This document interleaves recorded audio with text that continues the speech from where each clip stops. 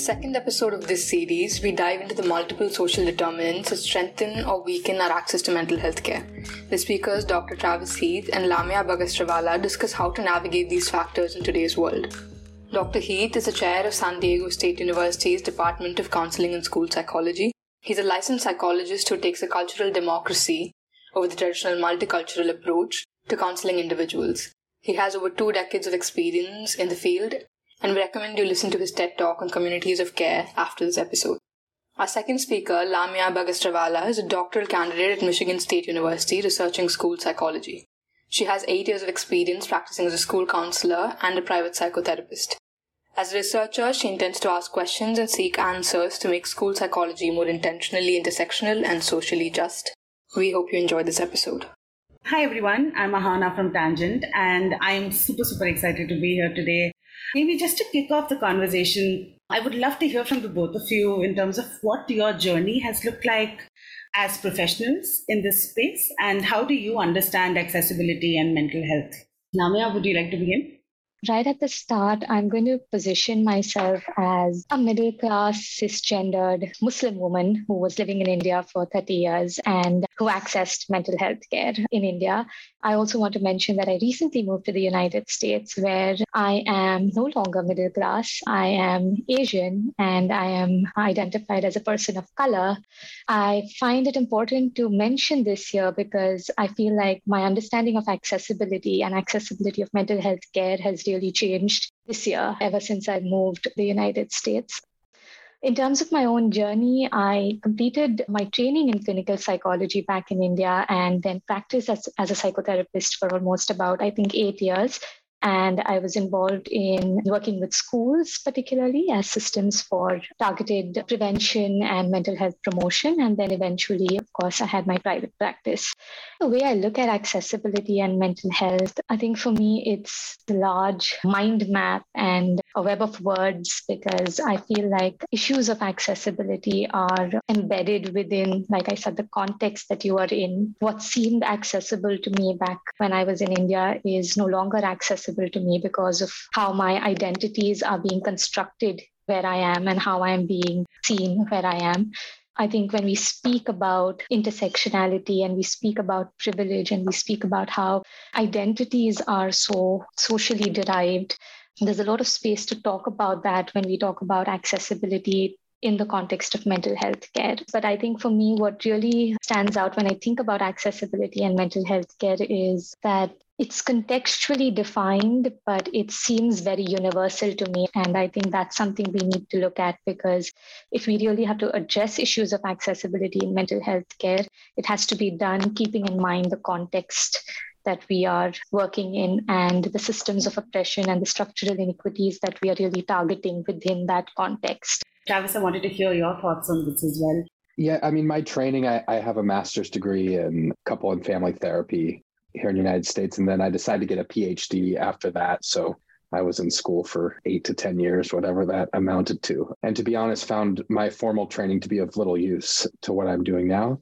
It's of some use. It wasn't all worthless, but it's of little use to what I'm trying to do now, for whatever that's worth. I think accessibility, the first story that comes to mind for me when I was completing my master's program, the school, Pepperdine University, is in a very affluent area of Los Angeles. And so that's where my classes were taking place. Then we had an outside practicum site, and my outside practicum site was in South Los Angeles. And South Los Angeles is mostly Black and brown folks, lower socioeconomic status, that kind of thing. And I would notice that when the young people I was working with in Malibu, California, where Pepperdine is, the more affluent area, when they would get caught with marijuana or something at school, they'd get to go to the Betty Ford Clinic. They get to go get treatment, they'd say, and help. And when the young people I was working with in South Los Angeles had the same offense, they went to jail. And the younger version of me, the 22-year-old version, who was maybe a little bit more naive, was like, oh, well, there must be a misunderstanding here, right? Hey, there's this place where people can go, right? And they can get access. Of course, now, 20 years later, I look back and that's extremely naive, right? But for me in that moment, it was just like, oh, there's this place. Of course, you can go there too, but you can't go there, right? Because of, financial implications are a major one. But there are other social implications there as well. Of course, in the United States, in this sort of late capitalist way of operating, this particular recipe of late capitalism that the United States is operating under, I don't know how we find accessibility there. The word that came up to me was politics. Right? So when we think about accessibility, then we're no longer just talking about, oh yes, we have certain services that are available in this geographical location, or we have this available, say, a kilometer from here. We're also talking about who's allowed to walk into some spaces and who decides who's allowed and who's not. What are maybe right off the bat some of the most obvious factors that are either enabling somebody's journey towards accessing mental health care, and what might be certain factors that might hold them back? Thanks for bringing that up, Ahana. I think at the outset, I want to also recognize that the ability to sit back and reflect on how my identities are being shaped by a context is privilege in itself, right? And that comes from the social location I have held for the last 30 years when I was back in India. When I think about really what influences that access to mental health care, and Travis really brought up a few of those factors, and I'm thinking about the Indian context and when I was working with clients, and I remember my training happened in a government setting, a government hospital, which was providing mental health services, particularly psychiatric outpatient and inpatient services to people from the lower socioeconomic strata, and was providing it at a nominal cost, often providing medication for free. And I realized that a lot of the factors that influence are at various levels, right? So we speak about, I think every time conversations around stigma happen, we somehow situate that at a very individual level. We talk about it in terms of our personal attitudes towards mental health care. But I think stigma is, again, very sociocultural. Why is mental health care perceived a certain way? Who is defining mental health? How is mental health being defined? How is mental health care being defined? I think these are questions that influence stigma as well. So I have sat there in a government hospital as a trainee therapist, quote unquote, in a service setting which was meant to provide inpatient and outpatient psychiatric services to people who are daily wage earners, for whom 10 minutes of not working influences the meals that they're going to be able to provide to their home. And there I was sitting there trying to gain experience in providing 1 hour long therapy sessions and trying to, quote unquote, seek clients for that. And I think it makes me realize that is this the kind of care that's being sought, right? And is this what the community needs? Or is this what I am claiming the community needs and is therefore going to be helpful? In what ways can I actually use the existing resources that the community has? So I feel like stigma is certainly a huge thing, but I feel like that stigma is really associated with a lot of factors in terms of just how mental health and mental health care is being defined and designed within context. And I know that back in India, a lot of what therapies are being predominantly practiced are models which have been adopted from cultures which are very different. And I think the more I have engaged with conversations around therapy in the last 8 years, particularly from the perspective of quote unquote evidence-based practice, it makes you question who's collecting the evidence, on whom and for what, right? And then it brings up all of these questions. So I feel like the conversation around accessibility to mental health care has to be in terms of both at barriers at the demand level, in terms of what is it that the community actually needs, right? Is it really mental health care, or is it services and policies to address casteism or classism and poverty, right? Because we know these are social determinants of mental health. So mental health care doesn't mean I need to open up 20 clinics and say, hey, here you go, you have therapists available. So that's more of a supply level conversation, right? Okay, we're going to train more therapists, but what are we training them in? Who is training them, right? Like my training beautifully taught me Crenshaw's intersectionality, great, right? But I don't remember the model ever having an axis of caste. And I practiced in a context where casteism is prevalent. And it's a factor that really influences access to mental health care, because there is no way that I, as an urban mental health practitioner who doesn't come from a lower caste, can fully understand the lived experiences of a Dalit and I have not been trained in that. And by training, I don't mean cursory conversations around it, but I have never been made to reflect on what that means within a mental health care setting. So I feel like a lot of these factors, when we talk about, I think, structural sort of inequities, they also exist at the training level, which also influences access to mental health care. Yes. Travis, would you like to come in? Sure. First, a story came to mind. We'd have folks that were coming to our community mental health clinic, and they wouldn't show up consistently. And the question that would get asked is, well, why aren't they showing up? And it turned out that was the wrong question. The better question was, why would they show up? And it wasn't so much about the services we were providing. It's because they had to take, in some cases, literally 7 buses to get there, right? And as y'all have been mentioning, then they had to give up half a day of work or a full day of work, depending on what was going on. They had kids to tend to, who's going to tend to their kids. So we'd ask the question, why aren't they showing up? And when we flip the question now and we say, well, why would they show up? I mean, that I think starts to get at accessibility. I've also heard the idea of what does the community need? And I think, unfortunately, across cultures, and I can't be a spokesperson, of course, for every culture, but it's been my humble observation that across cultures, often people in relative positions of power are speaking about what people who aren't need, or what they should want or need, right? And so this idea of communities speaking on behalf of their own healing, I think, is a really important one also. Then the question of like, well, what is mental health? And when we start talking about training and what's getting addressed and why it's getting addressed, or what's not getting addressed and why it's not, I don't even know what mental health means. I sure as heck hear a lot of people use that phrase, but I'm not even sure what it means, to be honest with you. And so I think what happens then sometimes with our training is that we're not questioning even the basic terms that are the foundation of what we're building our practices and our trainings around, right? So then we just accept whatever historically has been done, which had its place. It may still have some place today, but it's not universal. I don't believe anyways, in terms of training. Another factor that I think is important in why things might get addressed or why they might not get addressed is healthcare, especially in the United States. It's been turned into a commodity to be bought and sold. That includes mental health care. At least through my training programs, we didn't even have a class that talked about how you talk about money or compensation, let alone addressing the politics that underlie that sort of thing, right? And this is something that's uncomfortable. I think for most of us that get into the field, we don't want to deal with that sort of thing. So with money, I mean, we want to help people, right? That's trite, but that's sort of the standard line. We want to help people and we don't want to mess with that. And perhaps an unfortunate byproduct of that then is we're not addressing the politics that underlie this that are problematic. And my practice operates from a fairly place.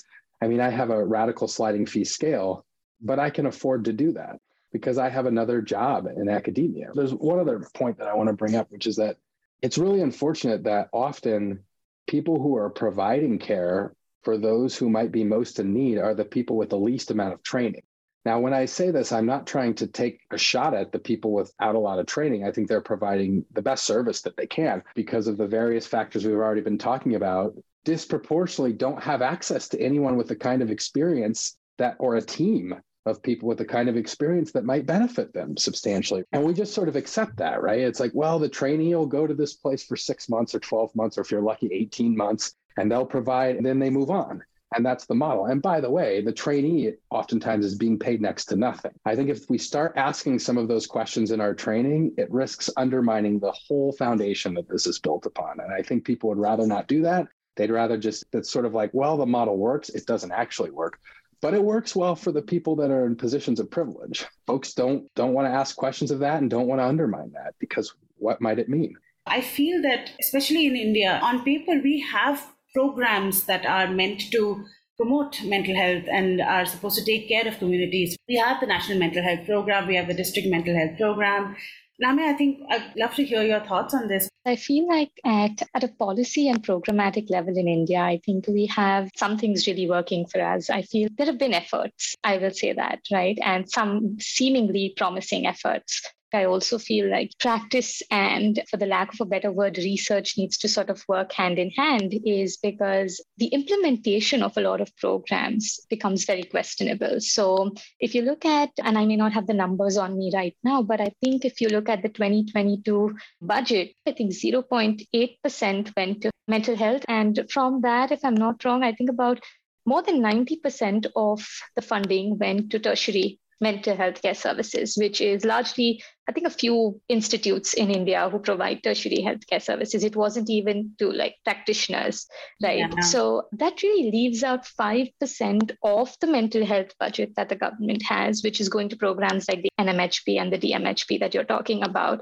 That's also going into budgets to have the state mental health authorities. If we're really going to have an NMHP in place, we can't just rely on one district officer in a psychiatric hospital, like you said, who's sitting 4 hours away from the community villages, who's going to run the program, right? It's not going to be something that can result in the effects that we are hoping for it to have. So I feel like these programs have been targeted at the community. But I think going back to what we've been discussing, we have not really looked at how the community can be involved in that. And I know that programs like the RKSK tried to have like a peer educator program. But again, this brings us back to questions of who's designing this and who is it for? Because on paper, they seem like mental health promotion initiatives. If you look at the content of the programs, they're still tertiary care initiatives, right? We're not really looking at, even if I adopt the more commonly held notion of what mental health is, right? And what all the organizations define mental health as, it's still not targeting mental health prevention in that way. I think there was, I don't know the name of the program, but if I'm not wrong, the one where I think Dr. Pathare and their team were working on that program, right? Now that's a community-based intervention. Again, I don't want to talk more about the program because I haven't read about the effectiveness of the program and what that was like, but I do know that that was an effort towards involving the community in designing and implementing the program, right? And I'm just wondering that if that could be done at a national level. I feel like India has been one of those nations where there have been a lot more initiatives which are more community mental health based and more community oriented. Using those principles might be a better way to actually mobilize the resources that we have at the national level. This, however, cannot be a substitute for just the lack of funding or the lack of resources that the government provides to mental health care in the country. But yeah. And I guess what I'm also beginning to think about, be curious about, is the idea that while we're talking about programs and we're talking about, okay, how do we reach out to the community, we're also essentially debating this idea that making services available may not be the same as making them accessible, right? And we're trying to draw the distinction between the two. Travis, what have been some of your experiences and what are your thoughts on this dichotomy perhaps between availability and accessibility? Yeah, that's an important one. I feel like there have been various efforts to make things more available. But as you pointed out so aptly, that doesn't necessarily mean they're accessible. And then we go back to what is it the community needs? And a lot of what I've seen is what professionals are telling communities that they need. I haven't seen a lot that's been driven by insiders in the community. Where I have seen that, it exists outside the boundaries of mental health. And those are usually the most effective programs for mental health, somewhat ironically. Like what I mean is that some of the work I was involved with in Denver, youth who were in street gangs and that sort of thing, traditional mental health basically failed these young people. And one of the reasons they failed these young people is because having someone come and sit in an office for 50 minutes and sit across from someone usually dressed in a suit or dressed in something that shows that they're fairly well-to-do and talk about their lives was so foreign that this isn't what they were asking for. Now, there was funding sometimes around this sort of thing, but so it was available to an extent, but it wasn't accessible, right? It wasn't accessible even once the young person had gotten into the therapy room. It still wasn't accessible, if that makes sense.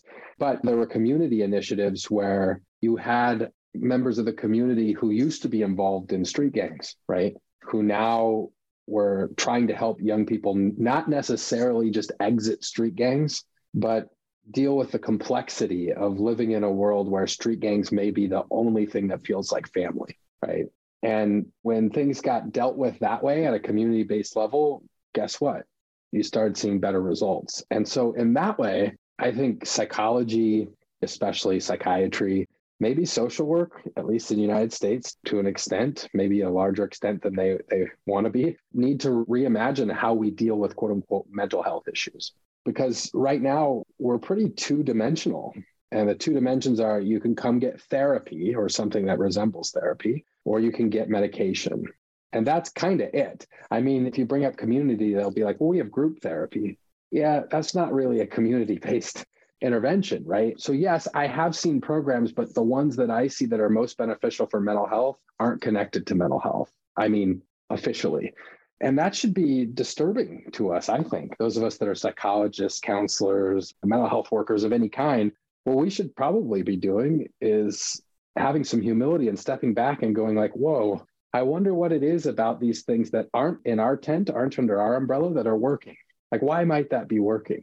I'll tell a quick story. Scott Miller, he was talking about how he would notice that people, I think it was people who had lost a child, right? So a very difficult experience, they would go to psychics, right? And after they would speak with psychics, they would feel better. Now, of course, what tends to happen in our profession is we dismiss psychics as pseudoscience or whatever. And he said, look, I'm not saying I believe that someone's psychic or not, or I believe in any of that. What I'm saying is they go into that room feeling a certain kind of way, and they come out of it feeling a different way.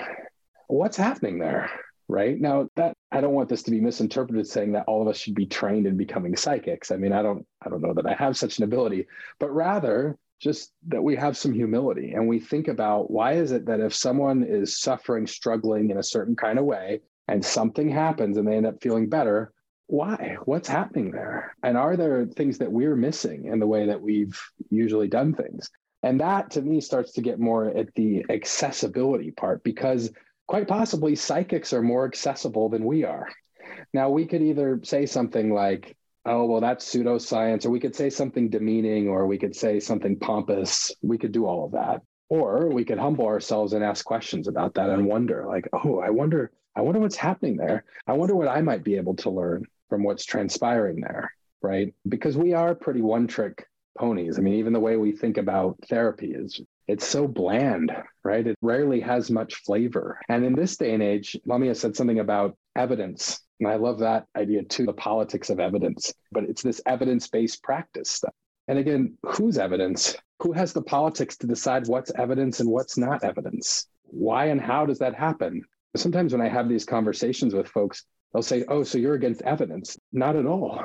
I think evidence is wonderful. I think we should seek out evidence. I just want to know what gets storied as evidence and what does not, and why, and who gets to do it. So when we think about why sometimes in the mental health profession, our interventions are so bland, I think it's often because we have this very restricted view of what's possible. And what I believe will eventually happen is our profession will die out. I mean, I'm not saying that'll happen in our lifetime, but people are going to start going other places, right? They're going to start doing what works or what serves their needs. And perhaps that's why some communities have never really sought our services to begin with. Even when you have someone that sort of looks the part, or when psychology says, look how much more diverse we're getting. Okay, maybe you are getting diverse by the numbers, although psychology probably still has a little ways to go there too, but maybe you are, but you're not diversifying your practices. You may be diversifying the faces that are on the brochure, but you're not diversifying your practices. I really, at this point, Travis, I want to share a project that actually talks about exactly what you just shared about combining traditional faith healing along with medicine. Lamia, you probably already know about this, is that in the state of Gujarat, there's a dargah, there's a shrine, where there's this one project that has been run called the Dawa Dua project. So Dawa means medicine, Dua means wish, or essentially like prayers, right? So it's the Dawa Dua project, where essentially it's one shrine where people come and they receive medical support, and people also get to engage in healing practices and faith-based practices. And one of the reasons why it worked is because it's not questioning the community's ideas around what meaning they draw from certain practices that they believe supports their well-being. So if faith and if prayers and if engaging in certain religious practices affirms my journey towards care, and that's what's accessible to me, But if that's constantly getting transgressed and violated, and that's constantly getting dismissed in quote unquote mental health care because we only believe in, say, sanitized, clinically practices, that's where we are drawing barriers between what is available and accessible. I guess what I'm thinking at this point is then where do we go from here? What have been some of the things that you're holding on to as practitioners, as trainers? What's working in your context, and where do you think we can go from here in terms of talking about accessibility and working towards accessibility? That's a tough one, Ahana. I don't know if this answer might be different if it wasn't 10:30 p.m. at the end of during my first semester in, well, very white dominant culture. I think I want to pick up where Travis left because I think that's something I have been debating. I feel like this is a question I deal with almost on a daily basis is when I enter a space, what do I want to learn from that space? And not what I have to offer, right? Because I feel like a lot of my training constantly trains me in what I'm supposed to offer and what I'm expected to offer with all these caveats, right? Oh, you offer this model, but remember there are like culturally and linguistically diverse students. Oh, you offer this, but you remember this entire framework is like heterosexist, ableist, rooted in principles of white supremacy. And I'm just like, okay, you're telling me what I'm supposed to offer with all of these caveats, right? And I'm in field practicum right now. I go to a school. A lot of my training helps me analyze systems and go and look back and appraise this ecology, appraise the system, tell us what's working, tell us what's not working. And I feel like I'm constantly in this space where I want to know what is it that this space needs? What is it that this space is asking for? And I think it really boils down to the word that Travis used because I've been sitting with that word a lot in terms of humility and what does that mean when I clearly enter a space where a lot of my training positions me in a powerful place, right? In very unknown ways. Humility also means being able to, I think one is saying I don't know, but one is also saying that I know I have the power in this space. And I know I come in with some training that makes me feel powerful, right? At least within this context. Yeah. And then being able to use that humility or being able to take that stance of humility towards that power and question what needs to be questioned. Because I feel like the onus cannot be on the marginalized group to question, right? At all times. They're going to try and resist. They will resist. They will push a system that's not working for them. We're all active agents, but the onus can't be on them. The onus has to be on me as a practitioner as well, because I'm entering that space with some power. So I feel like that humility also has to play out on that front of acknowledging that when I enter a space, when I say those words that I'm a first-year doctoral student in a graduate school program, there is communication of some power there. I'm most inspired by work that's happening. Like some of my colleagues here at San Diego State, we're trying to reimagine our clinic right now. And Marcela Polanco, she instituted actually a few years back the idea of one session therapy. And it was walk-in, right? People from the community could come in and do one meeting. And again, this was meeting people where they were at and what they wanted. We're just talking ways to sort of how do we kind of occupy a street corner, something like that. Not only that, but maybe do so alongside lawyers, for example, because many of the people we work with are so-called undocumented in the United States, right? And are looking for lawyers among other services. But this sort of stuff is what's interesting and what's inspiring to me, right? Because I feel like it's doing what we've been talking about, or it's attempting to. It's giving a good faith effort to try and meet the community where they want to be met. And so that's the kind of thing that inspires me. One other thing I'll say, and this is a continual process for me, is how do we take theories and ideas and put those into practice? The type of work that we all do, I mean, it's a practice. It's not a philosophy.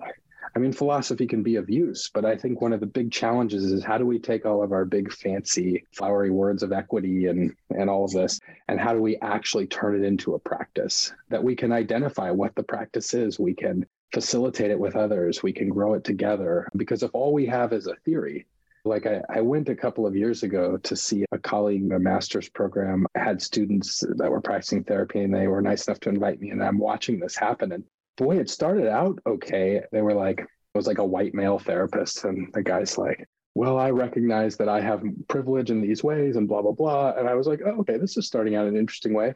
Then they finished that first 2 minutes and just went into therapy as usual. And it was stunning because it was like, oh, that's just sort of a rehearsed 2-minute spiel at the beginning. But the actual meat of the practice is practice as usual. So I guess what I'm saying there too is we have to go beyond just sort of the appearance of this, and we have to look at how these threads run deeply through our practice, right? Yeah. Whether we're talking about social justice or whether we're talking about equity, pick your anti-racism, pick your favorite buzzwords of the day, which are being thrown around all the time now, I notice in therapy, but with very little regard for how showing up in practice. Looking at almost releasing ourselves from this role of being just therapists, quote unquote. We're also looking at allyship, even among professionals. So maybe if I'm working with a lawyer, if I'm working with a social worker, it's not just about working with them. Sometimes it can also be about what can I learn from you? We're not looking at mental health care as something that has to be tackled by quote unquote experts. We're also looking at really asking people, what is it that you need? I'm also thinking about how maybe reimagining accessibility looks different for all of us. There's probably universality in the idea of it, but it has to be contextually derived. The idea of moving towards reimagining accessibility probably means that we need to do away with the idea that there is a monolithic idea that all of us have to prescribe to. Maybe it has to look different for all of us. Thank you both for also hopping onto this conversation, having it with us. This has been a really important conversation for me as well. So thank you to the both of you for joining this space and having this conversation with us.